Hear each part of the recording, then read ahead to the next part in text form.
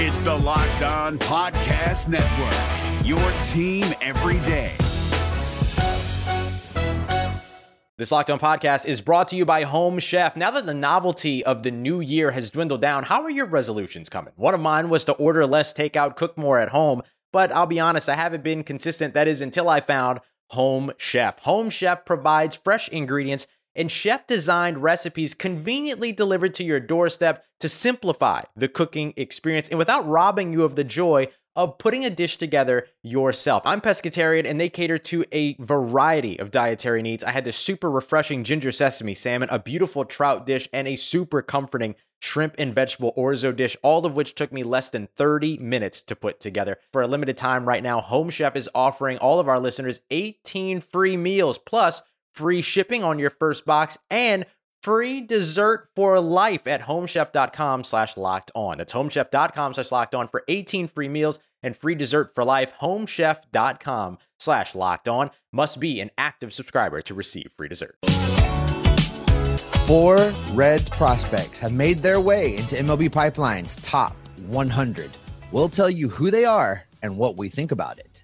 Then we'll dive into Reds history and look at some statistics, and you know I love statistics, from some of the greatest Reds players of all time. And all of that's before taking your comments and questions on today's live Aloha Friday edition of the Locked On Reds podcast. Roll the intro, Jeffrey. You are Locked On Reds, your daily Cincinnati Reds podcast, part of the Locked On Podcast Network, your team every day. You are Locked On Reds with myself, Jeff Carr, and my co-host, Stephen Offenbaker. We are lifelong Cincinnati Reds fans that have turned an addiction to this team into information for you. I want to thank you for taking time out of your day to listen to us talk some Reds with you. We encourage you, if you're listening on the audio version of the podcast, hit us up on Twitter, or if you're watching us right here on the live edition of the podcast on YouTube, definitely jump into our comments section. Give us some questions. Give us some thoughts about the Reds, because talking Reds is what we do, and we want to talk Reds with you. Locked On Reds is part of the Locked On Podcast Network. We are your team every day, and on today's podcast, we want to talk about some Reds of the future, some Reds of the past, and take your questions and comments as well. We're going to start, though, Steve, with the Reds of the future, because the MLB Pipeline rankings came out here yesterday. They were released last night, and the Reds got 4 guys in the top 100, but I'm pretty sure we're going to see some more jump in there.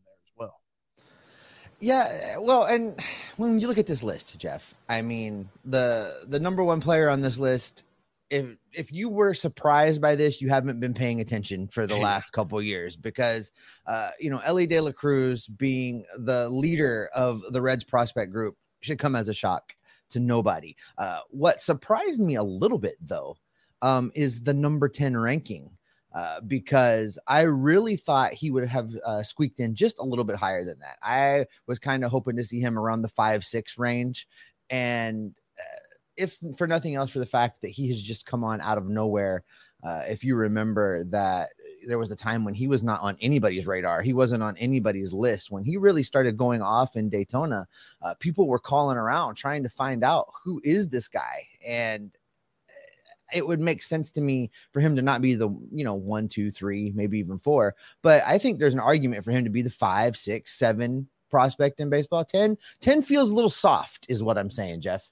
No, I think I agree with you. And I think the reasoning for it, based on a lot of different stuff that I've read, because whether you're talking about Baseball America, whether you're talking about MLB Pipeline like we're looking at today, whether you're talking about Fangraphs, all of them, they all rate him as the top Reds prospect. And a lot of them are split as to where in the top 10 he ranks, but they all have him in the top 10. I think the biggest reason for MLB Pipeline's conservative ranking here is because a lot of folks believe that as high a ceiling as he has, he still also has kind of a low floor. They're not really sure what to expect from him. I think that you and I are both of the agreement that he's going to hit that ceiling and he's just going to keep going because he is uber talented. We've seen the results on the field.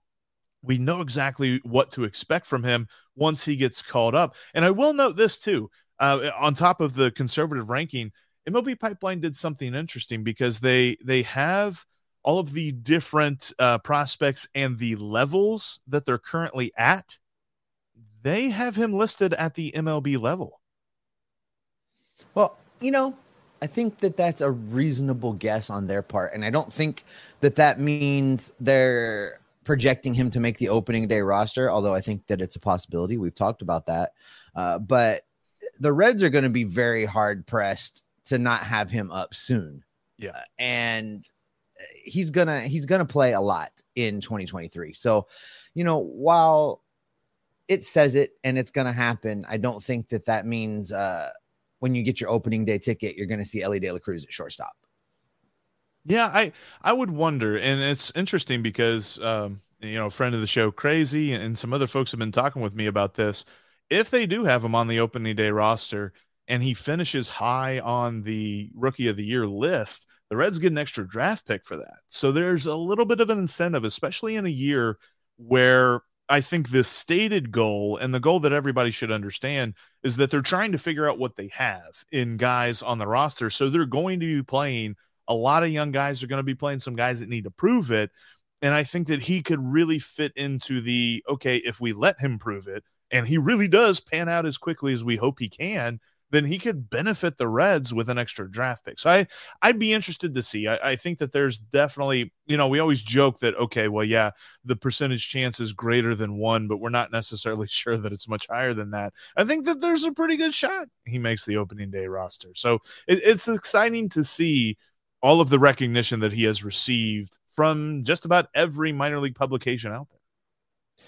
It is. And what's interesting with this list, Jeff, is a couple things I find super interesting, but the lack of pitching on this list is one of the things that really stood out to me because none of the up and coming arms are ranked. And I kind of like it that way.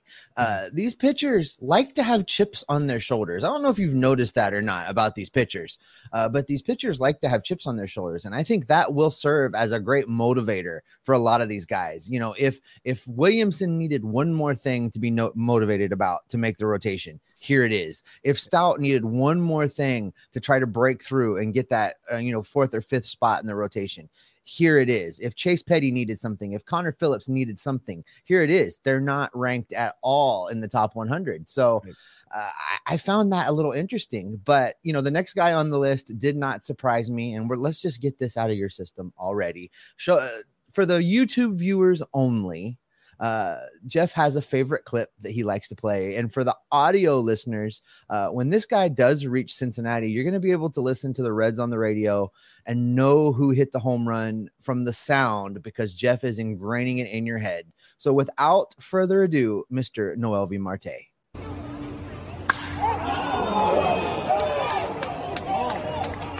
Ah, man, I can't wait to see that.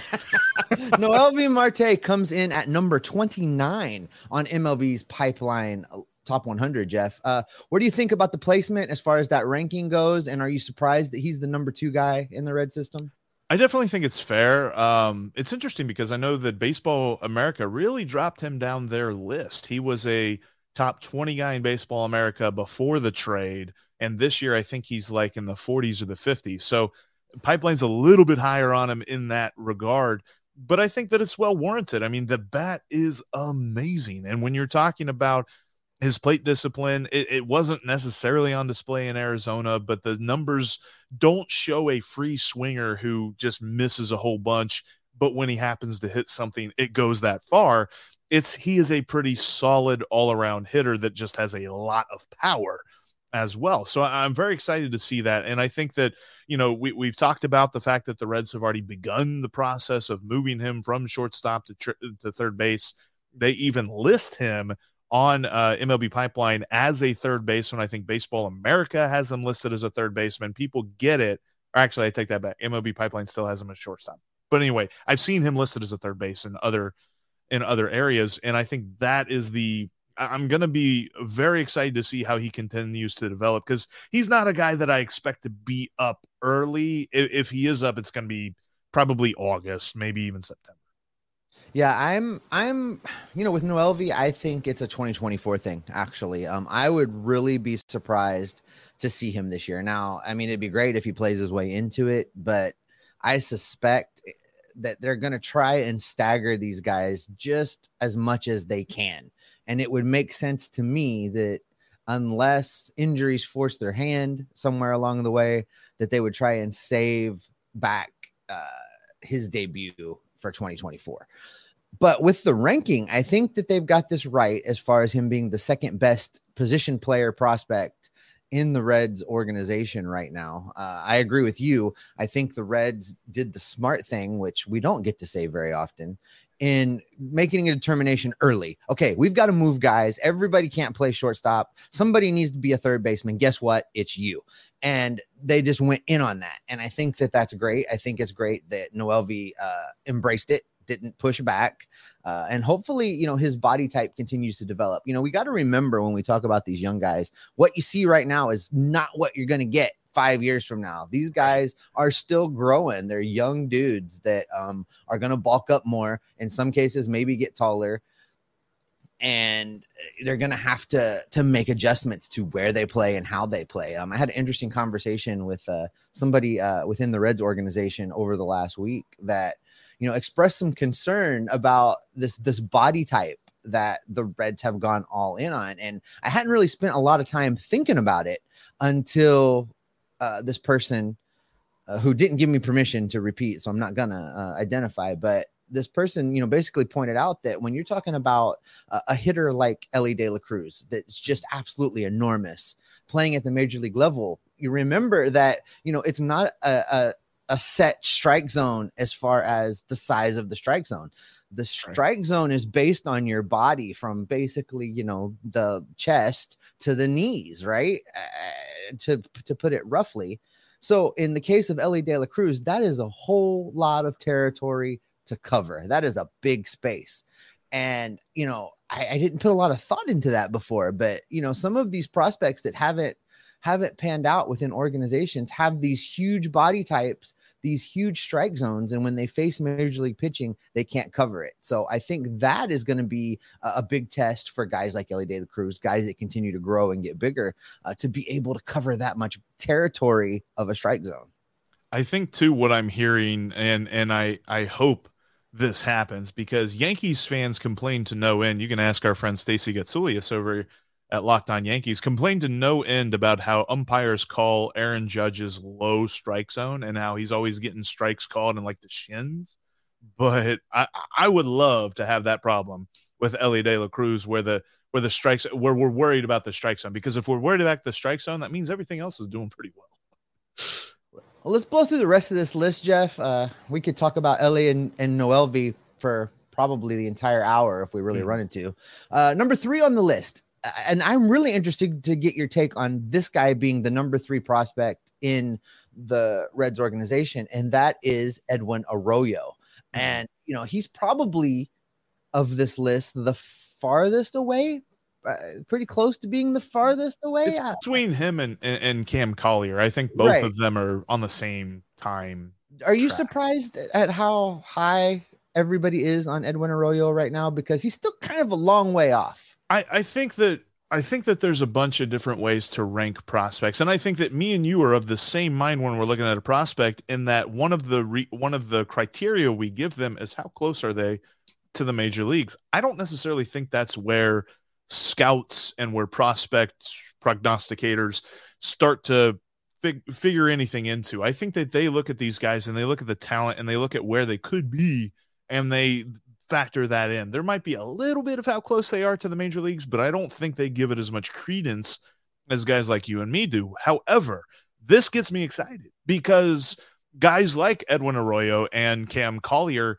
are a little bit harder for me to get excited about, because I know we're not going to see them for another 2, 3, maybe even 4 years in some cases, but they're telling us that when they're ready to go, it's going to be amazing. And specifically on Edwin Arroyo, he's a guy that when I read about and when I've seen some folks talk about him, and I know Doug has mentioned this as well, is that honestly, if you're rating the best shortstops in the Reds farm system, he rates as a better shortstop than Elly De La Cruz. And there's a possibility that down the road, whenever Arroyo is ready to go, that De La Cruz may move to third base or to the outfield or something like that so that they can put Arroyo at shortstop, because all together, the package-wise, where you're talking about the glove and the bat, he has the best overall picture at shortstop, and whereas Elly De La Cruz could play anywhere on the field. And we've gone crazy long on this segment, Jeff, but we got one more guy to talk about, so let's just kind of dig in. Let's dig in, because the number 69 ranked prospect in MLB Pipeline's top 100 is your friend Cam Collier that you were just talking about. There's something about making 69 jokes while wearing a Hawaiian shirt. I think I just got like a lot of energy. I don't know what it was. We're gonna get canceled. Well, when it comes to Cam we're gonna Collier, get canceled. It's great. When it comes to Cam Collier, though, like, I mean, all of the reports on him when the Reds drafted him, I was super impressed by the fact that, you know, he wanted to graduate early because he wanted to face stiffer competition before he was even thought about being drafted. So this dude has already got the highest of motors and the highest of like competitive drive that you've heard of with a rookie or with a prospect or something like that. And he's super intelligent too. Like, he's got the baseline with which to fall back on, that when you're going to tell me about a different prospect and their journey through the minor leagues, and the biggest question that everybody always has is, how do they deal with struggles? How do they deal with their first failures? A guy like Cam Collier, I'm not worried about, because he seems like that kind of dude that's just going to eat struggles for breakfast, and he's going to turn it into just even more greatness. I'm very much looking forward to his journey through the minors. I can't wait till he gets to Dayton. Want to watch a ton of him when he's a Dragon. And then let's see where he gets in the major leagues, because all signs point to this dude being, you know, whenever his number is called up on the, you know, official call up time in like 3 or 4 years, then he is just going to set the world on fire.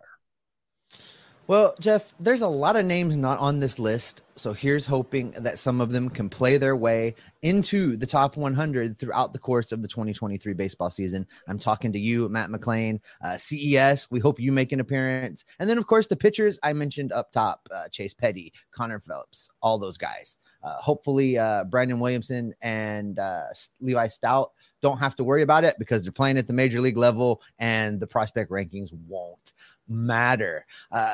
Coming up, we've been talking about the Reds' future, but during a show prep earlier this week, Jeff and I went down a statistical rabbit hole that got us looking at some of the Reds' all-time greats, and we're going to talk about what we saw and what we found interesting coming up here in just a minute.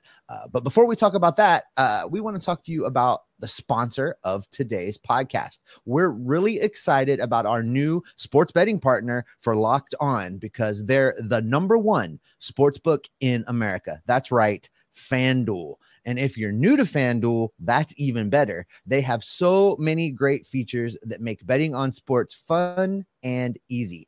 New customers that join today can get started with $150 in free bets, guaranteed. When you place your first bet of $5, you place that $5 bet, you're going to get $150 dropped into your account.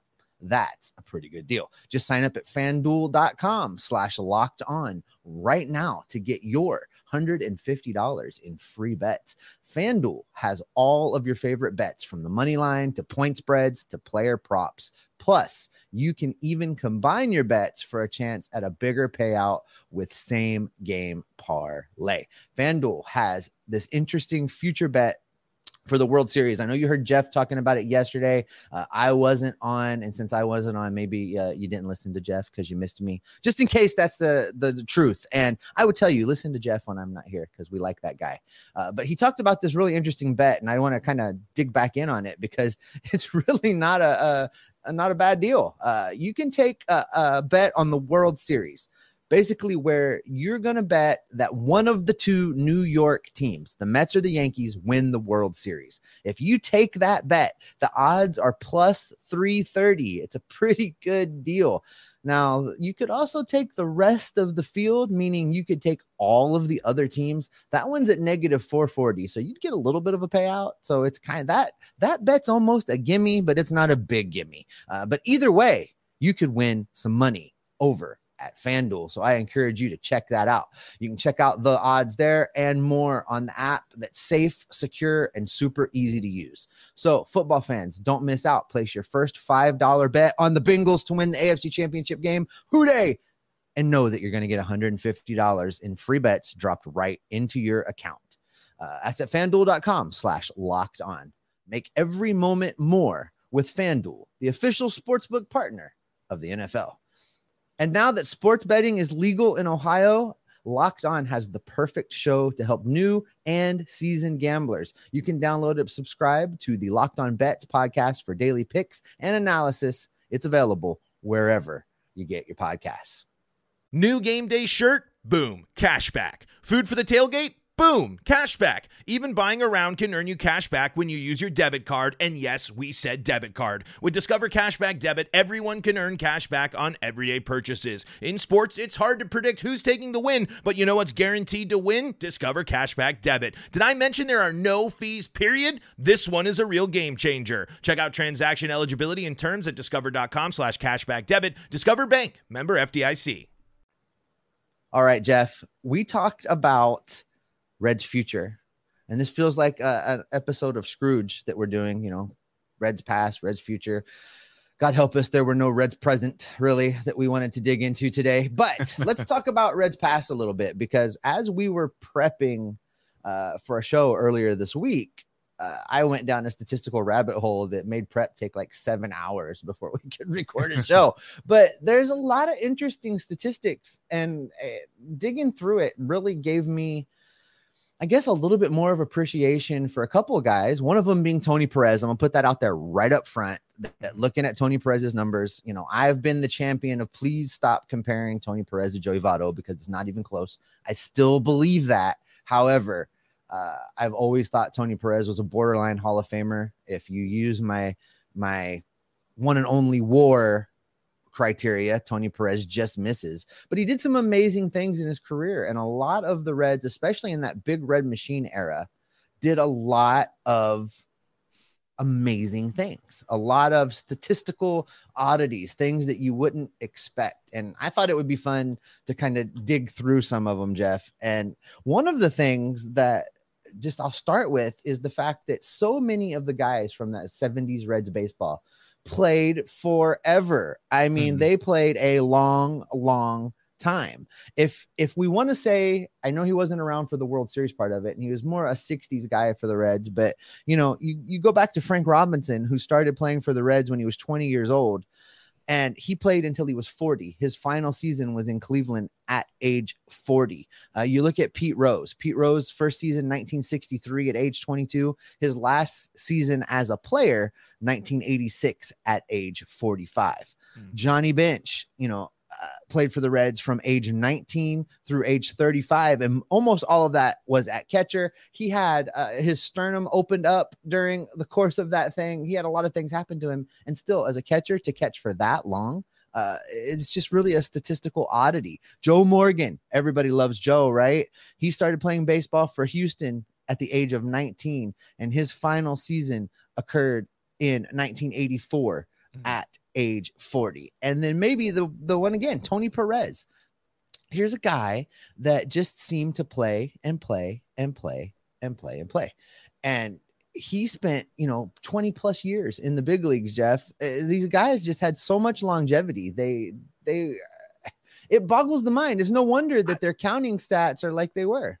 I think, and that's the key, and it's something we always talk about, especially when we try to compare Joey Votto to Reds greats, because, everyone's knee-jerk reaction is, well, of course he's not that great. He hadn't won a World Series or anything like that. It's like, well, there's a lot of different things that go into that. But when you're talking about these players, I don't think we see guys have these kind of long careers anymore. They get to a point in their career, the modern day baseball, they get a point into their career where they understand their effectiveness is not near as much as it used to be. And most of them decide to retire before that becomes an issue. And I'm not saying that that's what happened with these guys, because they were awesome. Like, and pointing out a guy that we don't typically talk about a lot on this show, but on the baseball field, like Pete Rose in 1985, just absolutely phenomenal with a 395 on base in 119 games. Like, I'd be far, it would be a far-fetched idea for you to tell me that even Miguel Cabrera nowadays having an on-base percentage near 400 if he still continued to play. You know, you pull out that 1985 season. That is one of the biggest statistical mind blowers when you're talking about a couple of these dudes, because you mentioned Pete Rose. He was 44 years old. You know, that's also the season that he broke baseball's all-time hits record. So it's going to play a little bit into this next stat. But, you know, Pete Rose was an all-star in 1985 at age 44. Not to be outdone, though, Tony Perez in that same 1985 season, Jeff, he was not an all-star, but in 72 games played for the Reds in 1985, Tony Perez at age 43, his slash line, 328, 396, 470 at age 43. 72 games, you say? Sounds like he might have been a platoon player. I thought that was like a bad word.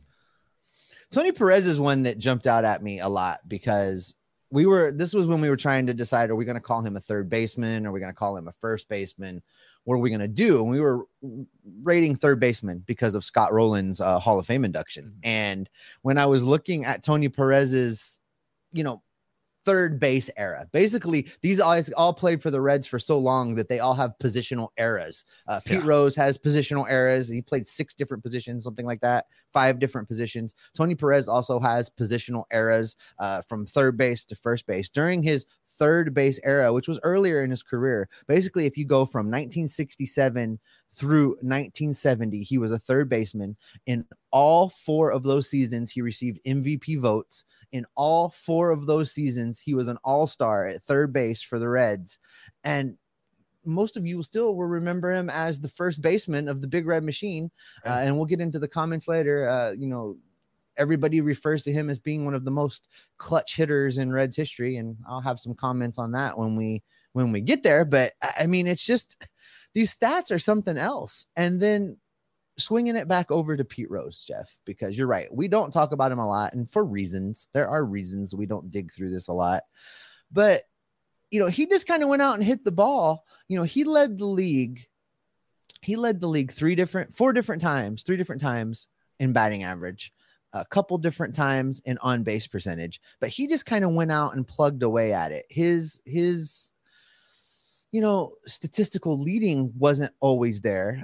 He led the league always in things like games played and at bats, but and several times in hits, because he was just plugging away at it. But he didn't like just build massive amounts of stats. One thing I found interesting is for a stretch from 1974 through 1977, Pete Rose played in every single game for those 4 years. In fact, in 1974, he played in 163 games. And you know, he played in every playoff game too. And he played in every playoff game. He also played in 163 games in Philadelphia in 1979. And I meant to reach out to our buddy Joe Luckup to find out how many players in baseball history have played in 163 games for multiple teams.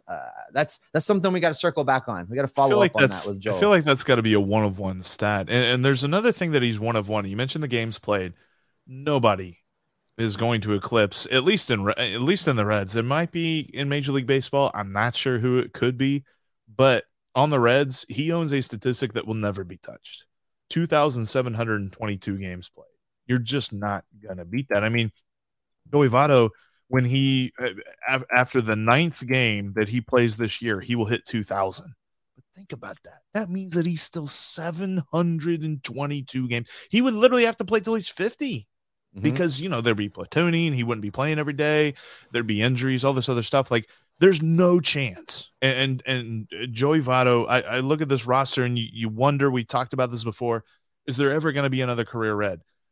Joey Votto's the only guy that I think the last guy that would have a shot to even come close to that. And like second place, Davey Concepcion, 2,488 games. Wasn't even close. You have to play so many more years to touch Pete Rose's games played record. That's a stat too that Joey has talked about before. It's a stat that that Bronson Arroyo's talked about before, in that, time played, innings, games, all that other stuff. That's a statistic that they all hold in very high regard. And it's not something that we as fans talk about because, well, it's not sexy. Like, you played in the game. Great. That's fun. But for players, that statistic is so key. And that's a stat that will never be broken by a Cincinnati Reds player. No, absolutely. These numbers are fun, and I encourage all you guys watching and listening today. I know the hot stove is pretty cold at this point, and if you're just looking for some fun, go dig through some of these historical numbers with the Reds. There's lots of great stories in there, lots of things to just confirm some of the things we've been told all of our lives. Frank Robinson was an old 30 when he was traded. Go look at that age 30 season, his first in Baltimore. And spoiler alert, he won the MVP. Talk about chip on your shoulder. There was no case that season that he was going to get that chip off of his shoulder. Absolutely. So there's lots of fun in there. Joe Morgan's statistics while he was a Red. Most people probably don't realize that Joe Morgan played a majority of his career in Houston, but he's not associated with Houston at all. He's a Red, and that's because of 1975 and 1976. And you look at those numbers and they almost make your eyes pop out of your head. It's the stats are fun. I love the numbers, guys. I encourage you to go dig into them, check them out just a little bit. But Jeff, we're heading into my favorite part of the show now. We could almost do an entire side show, just fun with numbers, Steve. Maybe we ought to check that out. Sounds like a Sesame Hey, we Street. need content in the off season, buddy. Is me. Exactly. But we have got answers. You have got questions. We might have answers. I don't know. Usually I have answers. Oh, we'll have an answer. We're going to see. I don't know what it might be, but we'll have an answer. Usually, maybe. Hey, you know what? I'm him. Anyway, we'll get to those questions and those comments coming up here in just a moment. Before we get to those, though, I want to let you know that you can follow us on Twitter in between episodes. We're on Twitter, tweeting about baseball, tweeting about whatever. You can follow us at Jeff Carr with 3 Fs. You can follow Steve at S. Offenbaker with 2 Fs. And you can follow the show at Locked On Reds. If this is your first time watching us, thank you so much for joining in on this live edition. We have gone off the rails formatically, but that's okay. We're having fun talking about some Reds baseball. And I know we got some questions. I know we got some thoughts about this team, about the future, about the past, all this other stuff. Steve, what do we got? So for our audio feed, we're going to take a few of these. We'll keep you looped in for a while. And then everybody remember, when we do wrap the audio version, don't go away. We will continue on with the Q&A, and that will show up in the audio feed as a bonus episode. Here on YouTube, we'll just keep plowing right on through. And I'm going to start right here with Will Lentry, because I agree with Will. My shirt is the bomb. It is my Houday Bengals Aloha shirt for the reigning and future AFC champion Cincinnati Bengals. Houday, thanks for noticing my shirt, and it's better than Jeff's. So there you go. You need to give me one of them. I don't have a Bengals one. I don't have a Reds one. Yeah. Oh, you got to get in on the orders, my friend. You got to get in on the orders. Austin B says, after Joey, who is the next Red to get into the Hall of Fame? Also, does Brandon Phillips get any votes next season? This one's kind of interesting because I think Joey Votto will be the last player to ever go into the Hall of Fame as a Cincinnati Red. At least if this Castellini ownership group sticks around for a long time. If I have to make that determination now based on who owns this team now, then I'm telling you that I don't see another player going into the Hall of Fame as a Cincinnati Red as long as those guys are in place, because nobody's going to be around here long enough for the majority of their career to occur in Cincinnati. Now, listen, that's not an indictment of the plan, Jeff. I'm okay with the churn and burn and flip as long as it's kind of a la Tampa, where we're just always winning with new people. I'm good with that. I don't need Hall of Famers. I don't know that we'll have career Reds anymore, but I think we'll still have guys that play maybe 8, maybe 9, maybe even 10 years as a Red. So you still could make the argument, if they're good enough, that they could go into the Hall of Fame as a Red if they have a Hall of Fame career. The thing of that is, predicting that is just so hard, because there's a couple of factors in play. You mentioned the Castellinis. Also, what happens in the voting trend? Because we have seen a little bit of a shift here recently, but we still have plenty of dudes that turn in blank ballots that leave off guys that are definitely worthy. I mean, you're not going to tell me that Andrew Jones is not a Hall of Famer. That guy's a Hall of Famer. He should be in. Todd Helton should be in the Hall of Fame. But we got dudes over here that are over on their weird soapboxes talking about stupid voting tactics that they have, leaving blank ballots. If that changes, it might become a little bit easier to predict the Hall of Fame. But until that changes, it's very, very hard, because you can say such and such. You can say Tyler Stevenson, begins to be a picture of health this year and just keeps it going for a decade and a half or something like that. Or Jonathan India just takes off, or maybe Ellie De La Cruz has a Hall of Fame career, but it's so hard to predict at this point in all of their careers, let alone the factor of baseball writers and how people get into the Hall of Fame. It's so hard to say, which I guess probably as of right now, the answer is nobody.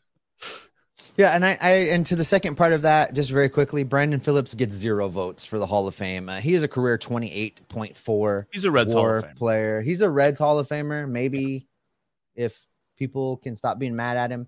But he's a Reds Hall of Famer. Bronson Arroyo is a Reds Hall of Famer, but I never expected those not guys Hall to of get Fame votes. Yeah, I don't. Yeah, yeah, I agree. I don't see that happening. But Reds Hall of Famer, I could get on board with that. Oh yeah.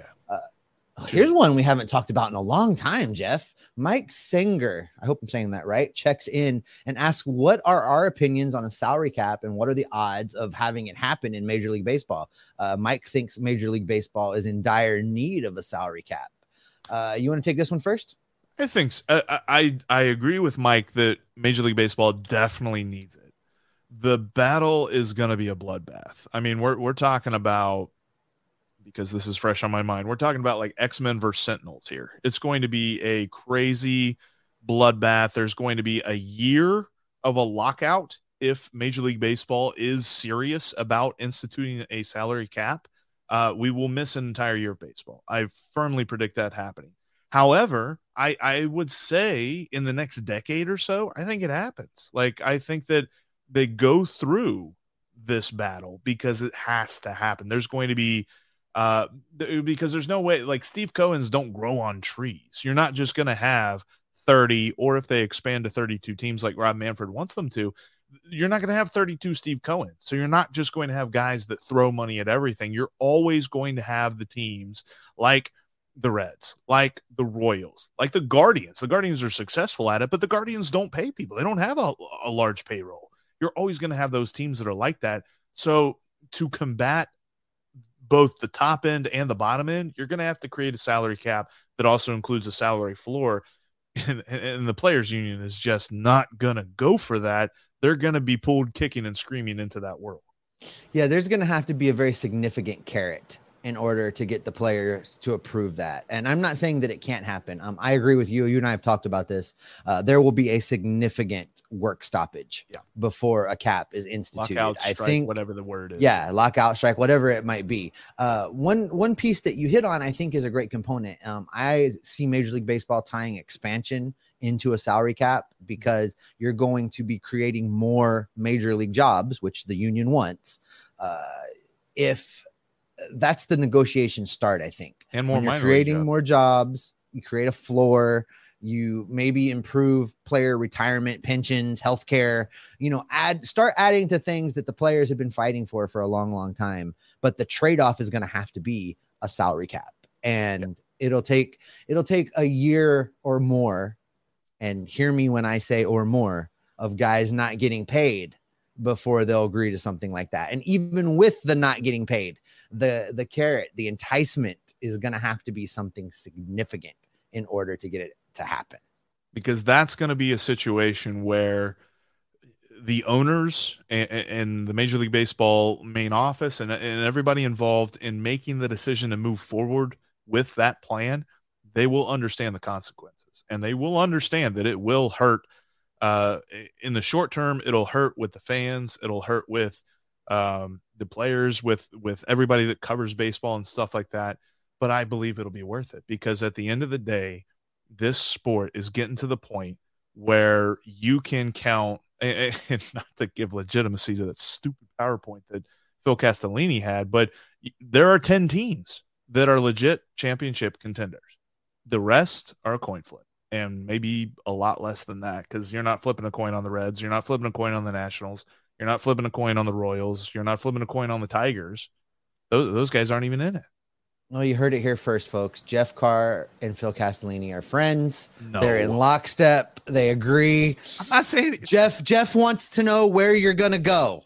That's where we're at. Good God. He was wrong for doing that. No, yeah. I'm just messing with you, my friend. I'm just messing with you. And that is where we're going to wrap up the audio feed. Thanks for making Locked On Reds your first listen. Now go make Lindsey Crosby and the MLB Prospects podcast your second listen. It's just like Locked On Reds. It's free and available on all podcasting platforms. Jeff and I will be right back in your feeds next week, keeping you locked on Reds every single day.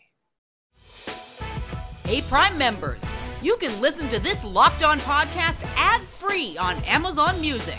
Download the Amazon Music app today.